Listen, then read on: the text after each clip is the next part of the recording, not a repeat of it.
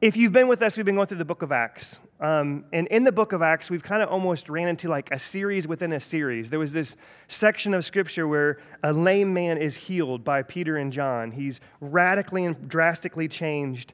He goes from being lame to being able to walk. He goes from being lame to being able to leap, and he's praising God. And everybody notices, like, this is a guy who's been laying at the gate for long periods of time. He's over 40. So he's been laying at the gate, and he's radically and drastically changed, and people take notice. And people notice, and like, they're amazed, they're astonished. And so it opens up the door, and if you've been with us, these are some of the things that we've talked through, and that Peter gives this message. He preaches about Jesus and the difference that Jesus makes in life and in our lives, and he challenges and encourages people to put their trust and faith in Christ. And a huge group of people, 5,000 men, put their hope and trust in Christ. And so we see that some believe, but some people reject it, and they're even thrown in jail for teaching the name of Jesus. And so I kept, as I got into this week, I kept thinking, can I really imagine what it would be like if I came up here and I'm just preaching a message, and the authorities came and took me and threw me in jail for me doing what I'm doing right now? And that's what happened to Peter and John. And then they get this opportunity to testify to like the council. And so they're telling about Jesus, and they're bold there again. But then they're warned, do not teach about Jesus anymore. They're charged not to teach about Jesus anymore, and they're threatened that if they do teach about Jesus, bad things will come. And so I started thinking for me, and I started thinking for really, in all honesty, all of us here, if we were charged, if we were challenged, if we were threatened to not speak about Jesus, would that be hard for us? Or is it like, well, I don't really speak about him now anyway, so if I was charged and challenged and threatened not to, it probably wouldn't be any difference. But for me, as I kept thinking through that this week, I kept thinking, even as Kevin shared last week and said, opposition will come. Would I still want to do this if I was being threatened? If I was thrown in jail and away from my wife and away from my kids, would I keep going, wanting to preach this? And I got to be honest with you, today I feel like I'm not going to necessarily really preach the text in as much as share what God just kind of took me behind the woodshed this week and just opened up my eyes to.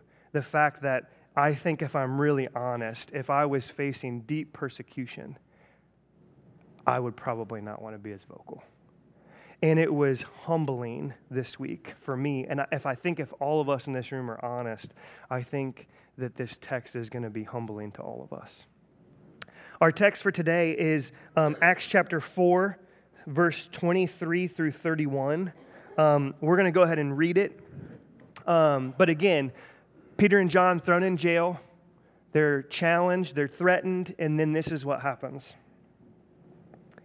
When they were released, so it's like kind of the next day, and they're let go. They're released from jail after being threatened, after being charged, after being warned not to teach anymore. So they're released, and they went to their friends and reported what the chief priests and the elders had said to them. And when they heard it, they lifted their voices together to God and said, Sovereign Lord, who made the heaven and the earth and the sea and everything in them, who through the mouth of our father David, your servant, said by the Holy Spirit, why do the Gentiles rage and the people plot in vain? The kings of the earth set themselves, and the rulers were gathered together against the Lord and against his anointed.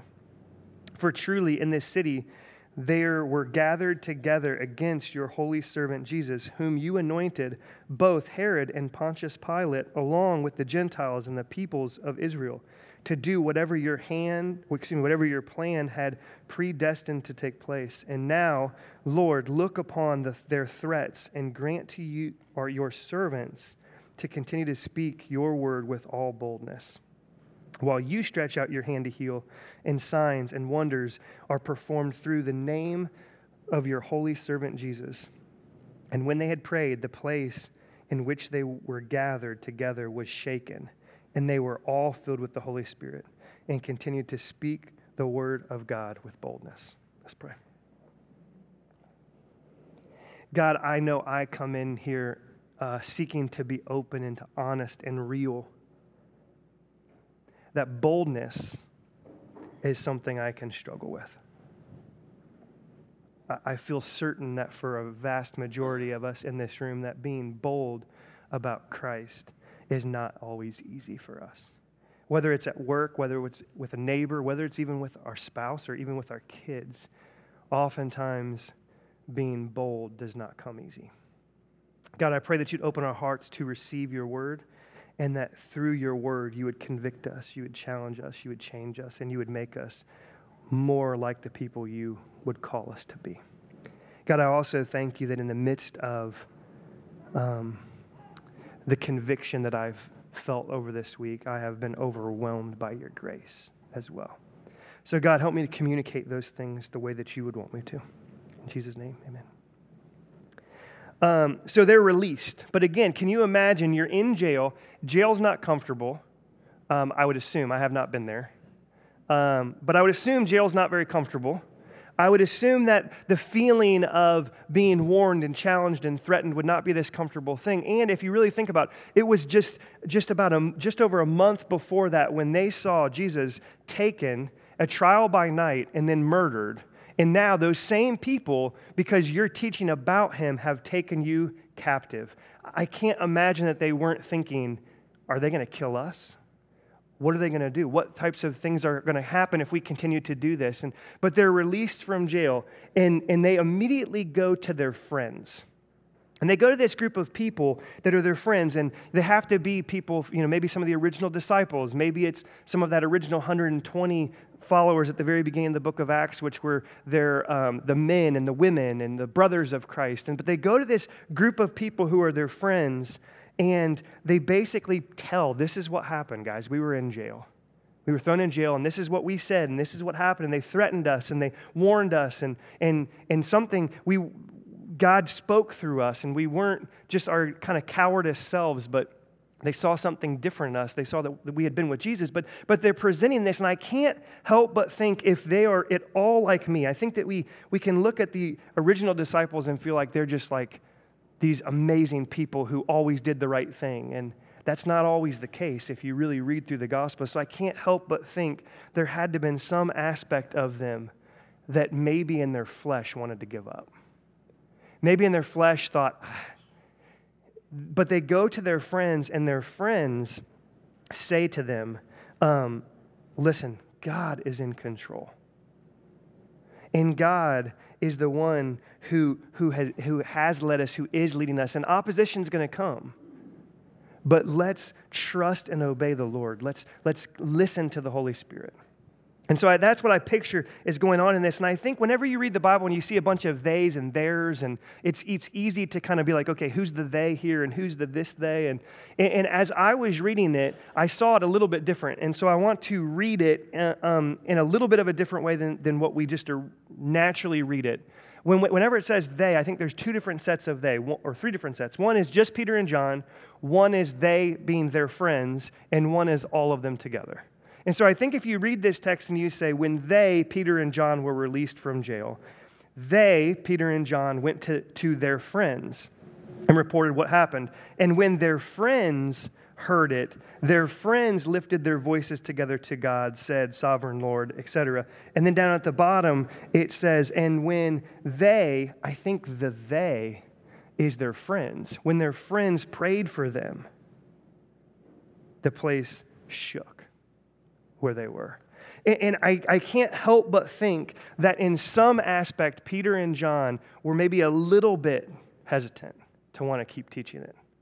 Maybe they didn't say it, maybe they didn't act it, but I think that they maybe thought it. And the reason, maybe I'm putting me on them too much, because I can tell you that if I was thrown in jail, there would be a hesitancy in me to want to keep teaching the message.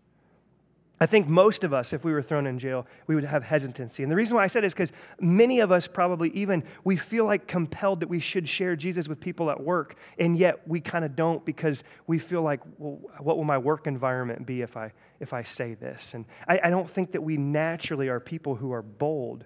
And so maybe I'm putting too much on Peter and John here, but I think that what's going on is they're coming back having just been put in jail. And I think that God is using their friends to push and to challenge and to encourage them, saying, God is in control. Opposition's going to come. And so as I was reading it this week, I really put myself in their shoes, and I thought, who is it that I listen to? Do I truly listen to the Spirit leading me, or do I listen to my flesh? Do I really listen to those friends that God has put in my life to challenge and to push and to encourage me to listen to the Lord, or do I listen to what the world around me is telling me?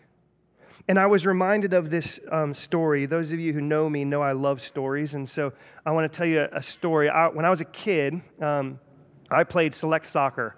I was really good. I'm just kidding. That sounded prideful. But I was pretty good at soccer, okay? So I played soccer, and I loved playing soccer. And then, too long of a story, but I got kicked off the select team. Wasn't always a Christian. I got kicked off the select team, and I decided I wanted to play intramural soccer.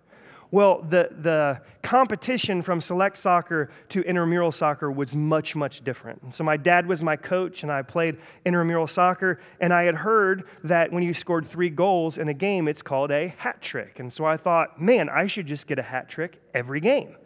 And again, the competition wasn't very good, so I would just take the ball down and score, take the ball down and score. And every game I would score 3 goals pretty much.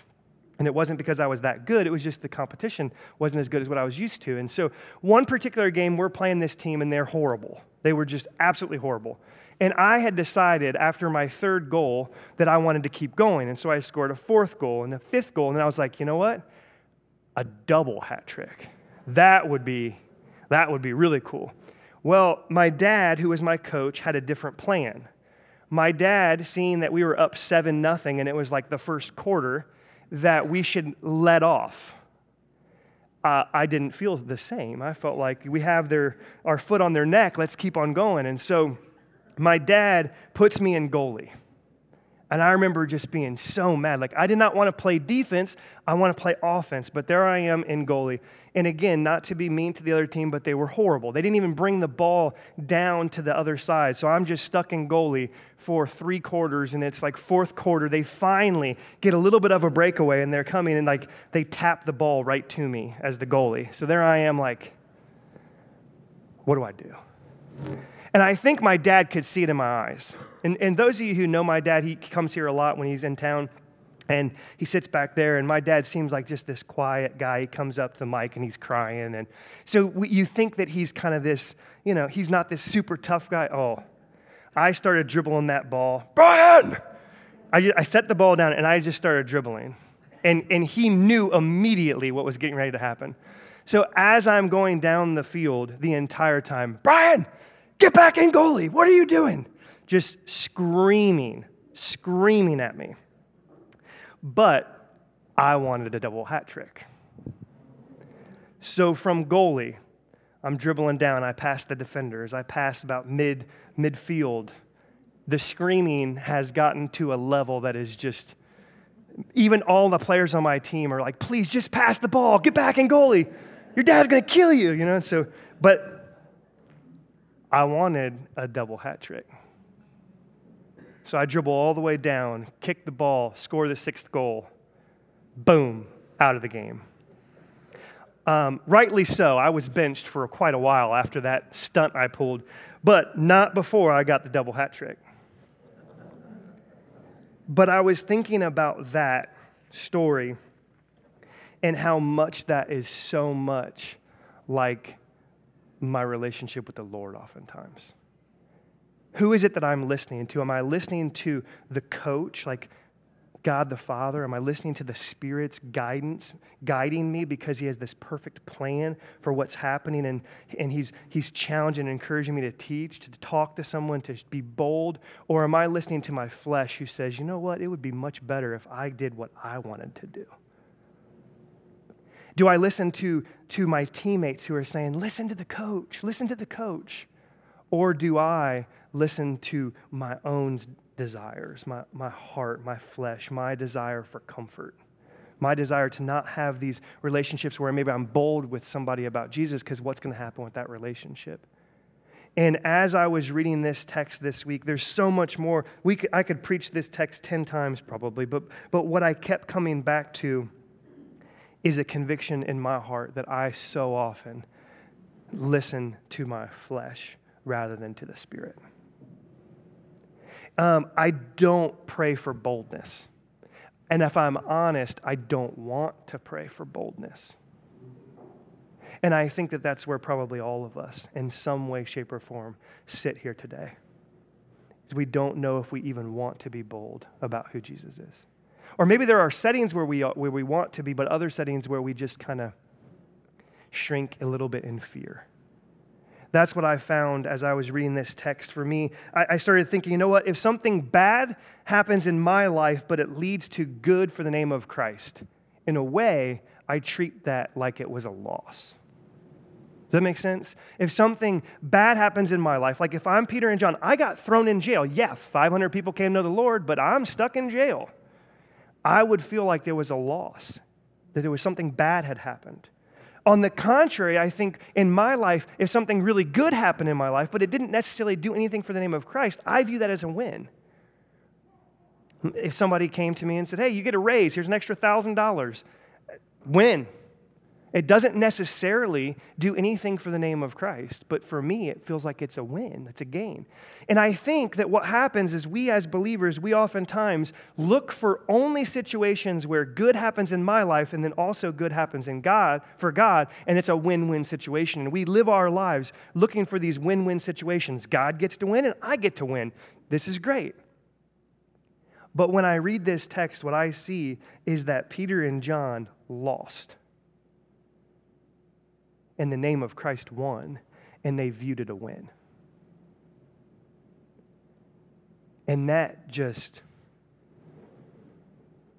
stomped on me. Because I think if all of us in this room are honest, we want good for the name of Christ, but we don't want it at the cost of it not being something that we perceive to be good in our own lives. We don't want to go to jail. We don't want to have that awkward relationship at work. We don't want those things to happen. So we're not bold, oftentimes. But here they are. They're praying for boldness. They're lifting their voices together, and they're praying for boldness, despite having just been thrown in jail. And if you were here last week, Kevin shared the Greek word that's translated to boldness here, is a confidence, being free and fearless, that they had the Spirit inspired them to have confidence despite or in spite of danger or threat. And I think that if we're honest, that we're not very bold people. That especially if there's danger. Even if it's just the danger of people thinking differently of me, like, I don't know about you, but I don't want people to be like, oh, that's just that weird Jesus freak who's always talking about Jesus. Like, I don't want that in my life, if I'm honest. But yet, I think God does totally call us to being open and willing and ready to share the good news for the hope that is in us. And as I was reading this, I kept thinking to the fact that so often I'm like me in that soccer game where I'm listening to my flesh, what I want, rather than listening to the Spirit. And I kept thinking about several different verses. Romans 8:5. It says this, for those who live according to the flesh set their minds on the flesh, but those who live according to the Spirit set their minds on the things of the Spirit. I so often am setting my mind and my heart on the things of the flesh. Just after that, Romans 8:7, it says, for the mind that is set on the flesh is hostile toward God, for it does not submit to God's law. Indeed, it cannot. Those who are in the flesh cannot please God. And I thought of Galatians 5:16 and 17. It says this, but I say, walk by the Spirit, and you will not gratify the desires of the flesh. For the desires of the flesh are against the Spirit, and the desires of the Spirit are against the flesh. They're opposed to each other. And so when I'm walking in the flesh, I'm walking opposed to God. I'm wanting good for me rather than good for Him. Or I want good for you as long as it is good for me as well.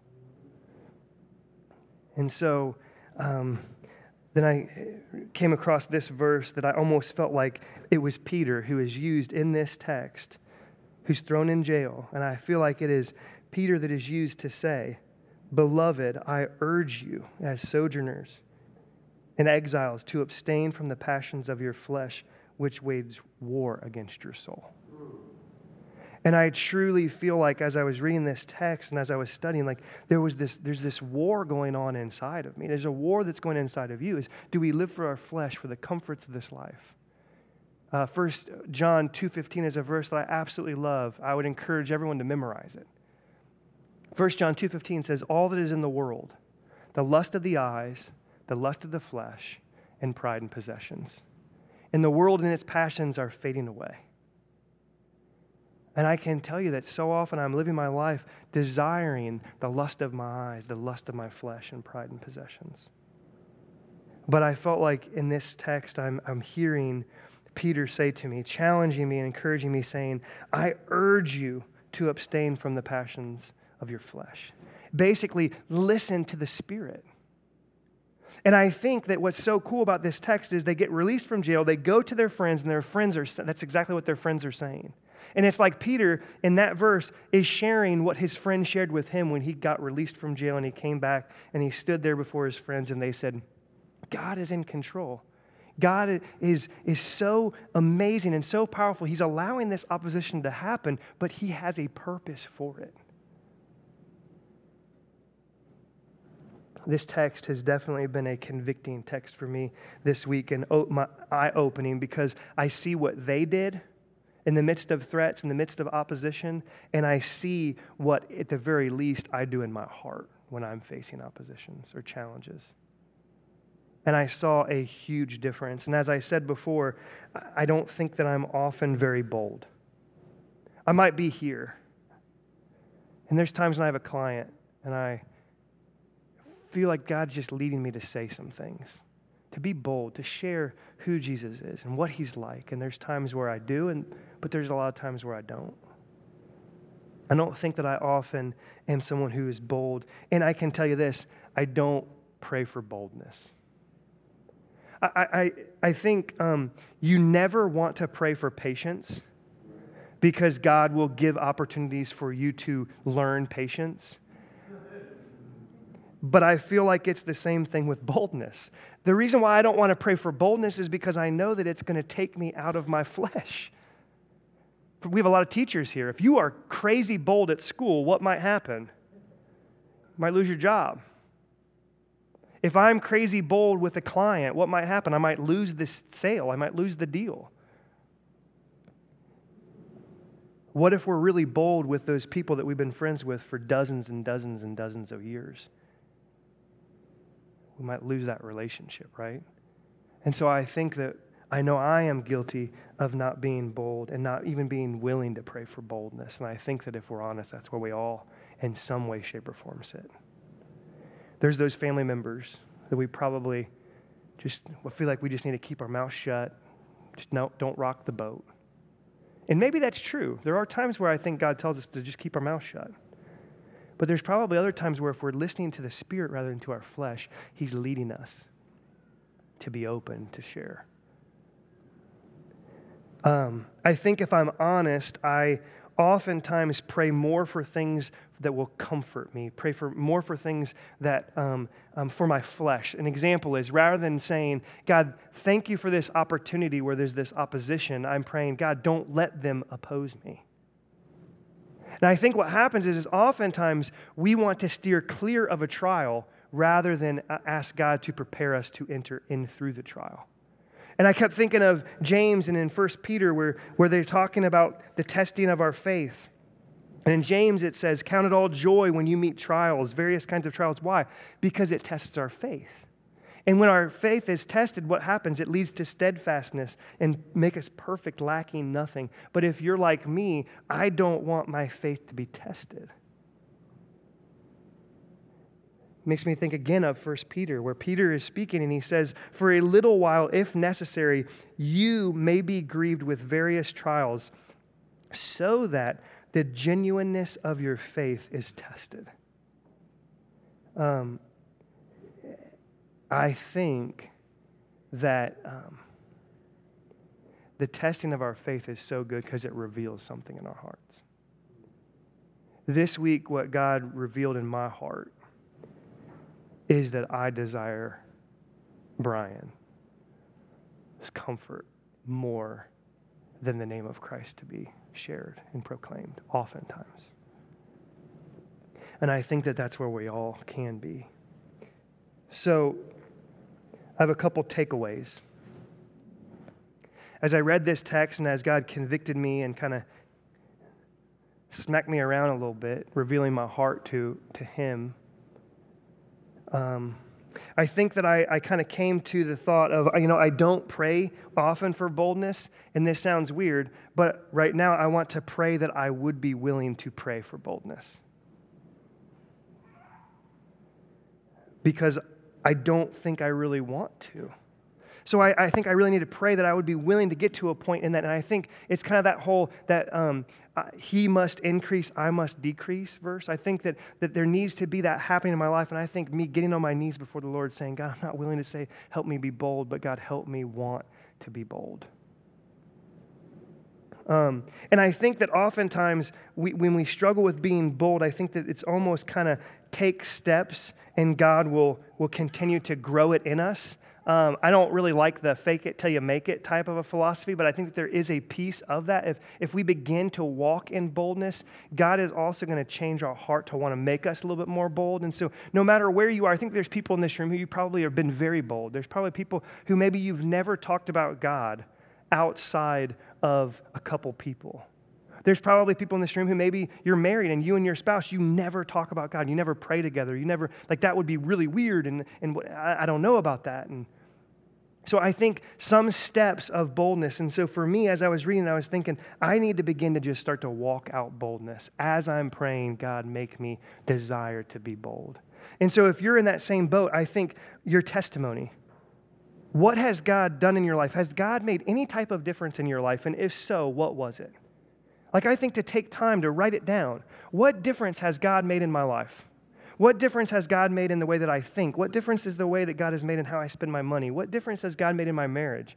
And look for opportunities to just share that with someone. Whether it's a neighbor, whether it's a coworker, whether it's somebody, be willing to just simply say, God has made a big difference in my life. That may be the boldest thing you do all year. But my hope is that we begin to walk in boldness. Maybe it's that you read your Bible and you see all these really cool verses that God does something in your heart with. Share it with somebody. The bold thing, it could just be that you write it down and you hand it to a coworker and say, this is something that really helps me on a bad day. That may be a profoundly bold thing for you. But I think for me, what I've come to is that I need to start walking out in boldness. What if you ask someone, what's going on in your life? Can I pray for you? To me, I remember how uncomfortable I felt. I was with a group of guys. We were at a restaurant. A waitress was coming by to take our order, and one of the guys I was with said, excuse me, ma'am, we're going to pray for our meal in just about a minute or two, but I wanted to ask you, can we pray for you? What would you like us to pray for you for when we pray here in just a minute? And she started bawling. She sat down at the table, which is probably not something she's supposed to do as a waitress. She sat down at the table and she just started opening her heart of the stuff that was going on in her life. And there we were, and we prayed for her. And I remember, honestly, I was like, this is super uncomfortable. She's going to get fired and we're going to be in trouble and we're going to have to try to help her find a new job. And I was just kind of flipped out by it. But the boldness that these friends of mine just showed me was powerful. But I think it makes a huge impact if you just go up to somebody and say, hey, can I pray for you? What can I pray for you for? I have found in the times when I have done that or when someone else has done that, even the people who seem to be the most opposed to God can come up with something they want prayer for. Rarely did anyone say, nope, don't want prayer. There were a couple times. But maybe boldness for you is, maybe you would do something like that. Maybe I'd feel comfortable asking somebody to pray if they wanted me to pray for them, and then I would just go home and not pray for them. So maybe that next step of being bold is asking it and then saying, okay, I'm going to pray for you right now. I think boldness can even, one of the reasons we have this microphone is one, because we feel like God teaches all of us. He uses His word to open our hearts, and we are a family, and so we want to be able to share with each other what God is teaching us. But one of the other reasons is because it's very hard to learn to be bold with people you don't know if you can't learn to be bold with your family. Does that make sense? And so one of the reasons why we have this microphone is so that you have the ability to come before the people who know you, who love you, who care about you, who agree with you, and you to share something that God is teaching you, and for them to be like, yes, this is good.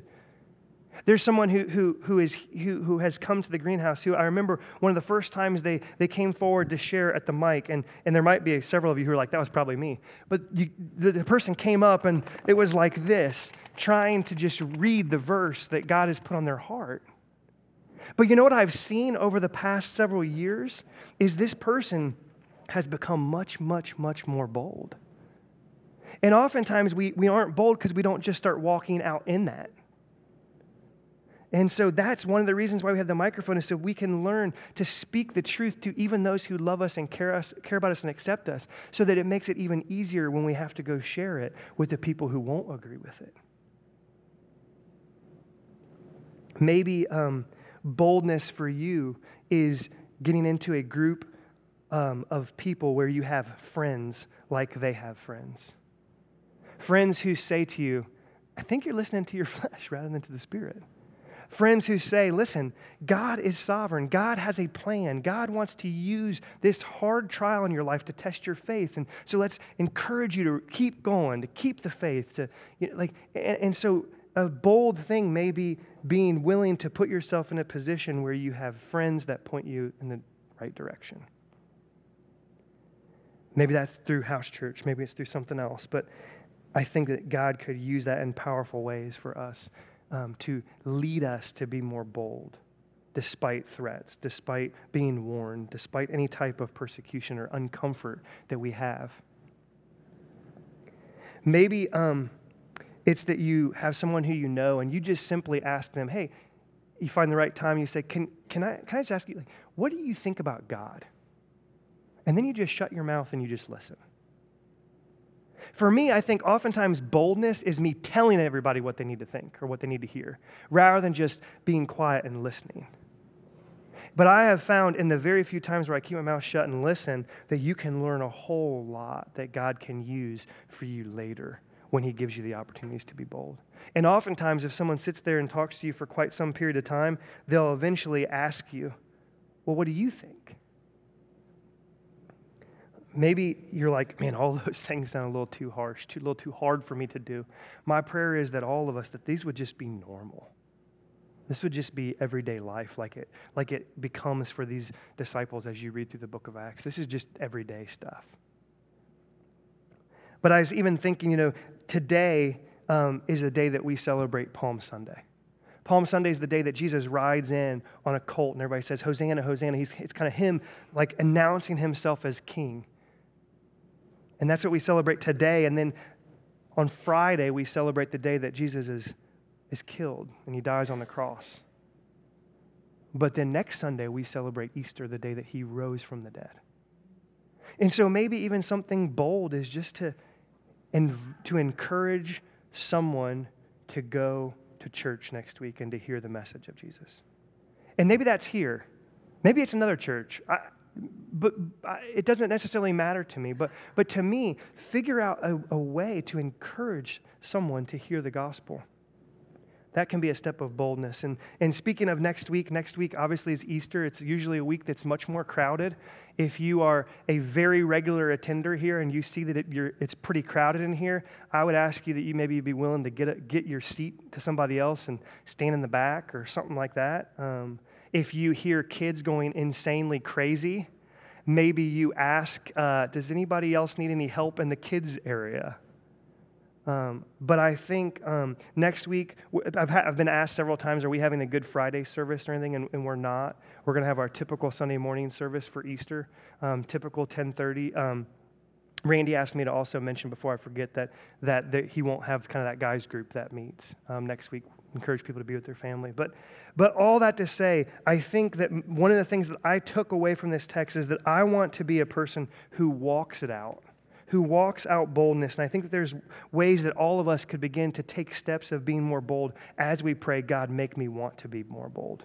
The second kind of takeaway that I had is that I need to surround myself with friends who will challenge and encourage me like these people did. I need people who will tell me, listen to the coach. Listen to God the Father. Listen to the Spirit. And let me pray for you for boldness. Let me challenge and encourage you. And I think as I was reading through different stuff this week, I read this quote that said, like, it was something along the lines of Christians are by far stronger in groups. Like, I think oftentimes we kind of want to be Rambo Christian. Go in by ourselves. I'll take care of it. I'll do it. We need to have close, intimate relationships where people challenge and encourage us to keep going. I need that.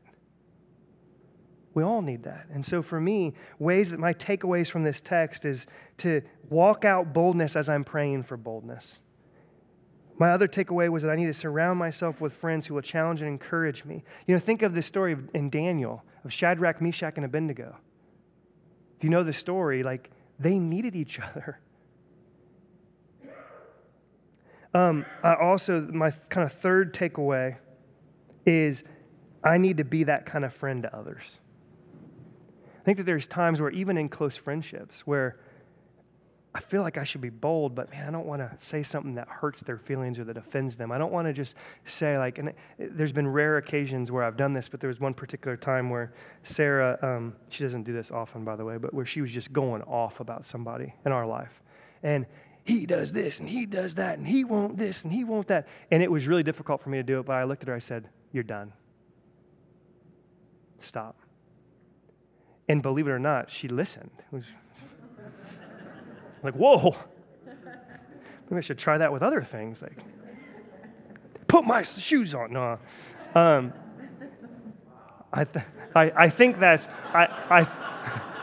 I think that's why she did listen, because I don't do things like that, right? But are we friends to each other?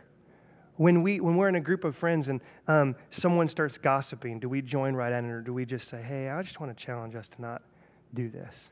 One of the things that I have heard Sarah say to other people, not while I was there, but in passing, is that she'd be in a group of women, and women would be kind of bashing their husbands because some of us husbands are slow, and we don't always do the things that we should do. And so she'd be in a group of people that were kind of bashing their husbands. And Sarah has been the one that says, guys, I don't think what we're doing is healthy. What is our favorite thing about our husband? What are the ways that our husbands do serve and love and protect and encourage? But my takeaways were to be bold as I walk out this boldness, to surround myself with friends, but also to be the friend that points people to listen to the Lord.